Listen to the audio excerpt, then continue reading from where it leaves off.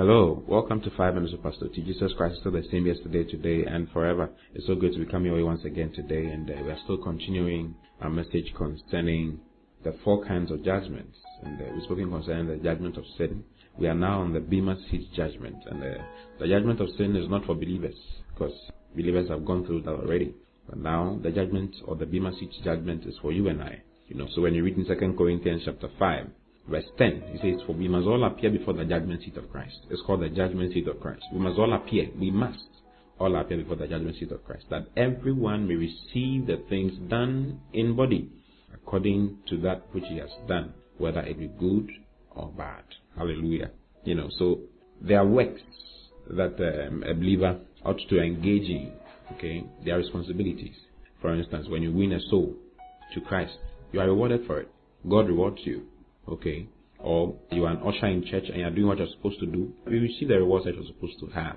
Or you are engaged in helping another person grow. For instance, I'm helping you grow through these broadcasts, these messages.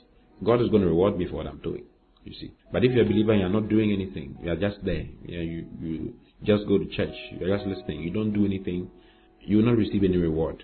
So on that day, you will not receive any reward. So there are different categories of the reward systems that God has. And I want you to actually look at it today. Go to 1 Corinthians chapter 3. I'm reading from verse 9. It's very nice from verse 9. Long scripture. But it says, "For we are laborers together with God. Ye are God's husband, you are God's farm. You are God's building. According to the grace of God, which is given unto me as a wise master builder, I have laid the foundation, and another buildeth thereon.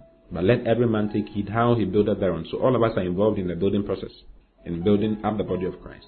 It says, "For other foundation can no man lay than that is laid, which is Jesus Christ. Now if any man build upon this foundation gold, silver, precious stones, wood, hay, stubble." So there are different things you could build in the body of Christ. You could build gold, you could build silver, you could build things with precious stones, wood, hay, or stubble. It says, "Every man's work shall be made manifest, for the day shall declare it." What day is that? The day when you stand before Jesus Christ. It's called the day of the Lord.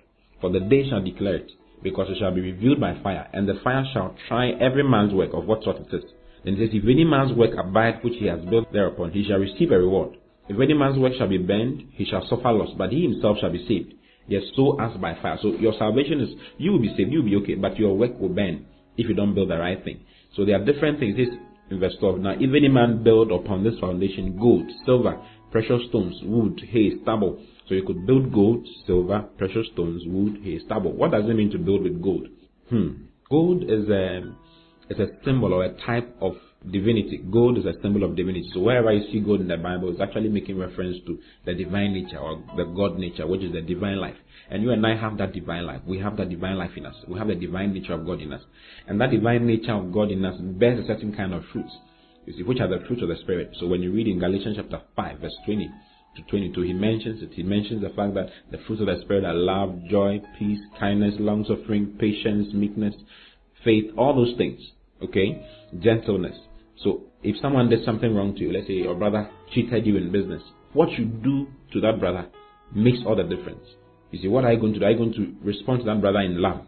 Or are you going to respond to that brother out of your flesh? If you respond out of your flesh, you are actually building or you are doing a work of wood, of hay, and of stubble. And a work of wood, hay, and stubble will burn when it goes through the fire. The Bible says that we shall all be taken through fire. If you read in verse 13, it says, "Every man's work shall be made manifest, for the day shall declare it, because it shall be revealed by fire, and the fire shall try every man's work of what sort it is." You stand before Jesus.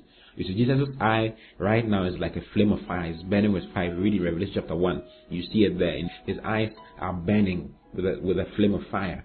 You see, they are burning with a flame of fire. And when you stand before him on that day, he will look at you, and as he looks at you, all the works that you did that were not consistent with his life in you will be burnt, and it will be left with only the one that were consistent with the life of God in you. Hallelujah. So where you're supposed to show kindness to somebody and you didn't, you have worked a work of wood and hay and stubble. If you show that work of kindness to that person, you have built or worked the work of gold, and it will show up on that day. You'll be rewarded for it. Hallelujah. Then there's the work of silver. Silver is redemption. Okay, silver means redemption. Wherever you find silver in the Bible, it means redemption. And redemption, it means that what you do to aid someone to stand once again, to come out of death into life. So let's say your brother fell, someone went to steal Someone stole something of yours, a brother, a believer. I'm talking about believers now. Or even someone who is not a believer stole something from you. If you meet a thief, what do? Do you beat the person to death? Or you help the person? I mean, what are you supposed to do? You're supposed to be kind towards the person. Yes, punish the person for what he has done. Give the person to the right authorities. Don't kill the person. Don't aid in killing the person. Help the person get to know God. Help the person stand back on his feet.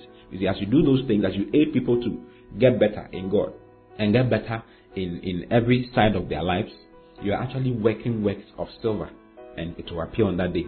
Precious stones are made from the deepest parts of the earth. Okay, they are made from heat and precious. They come out of the pressure and become precious. Hallelujah. You see, so precious stones are works that are done through your sufferings on the behalf of Christ. For instance, as a believer, you may be persecuted by people. People may insult you.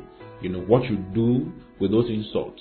If you say to God, "Why am I suffering like this?" You're actually working wood, hay, and stubble in your life amazingly. But if you allow yourself to go through certain things without complaining and still appreciating God, the Bible says, "Count it all joy when you go through diverse tests," because all those tests are to refine you and make you better. Hallelujah. So the more you go through those things, the better your life gets.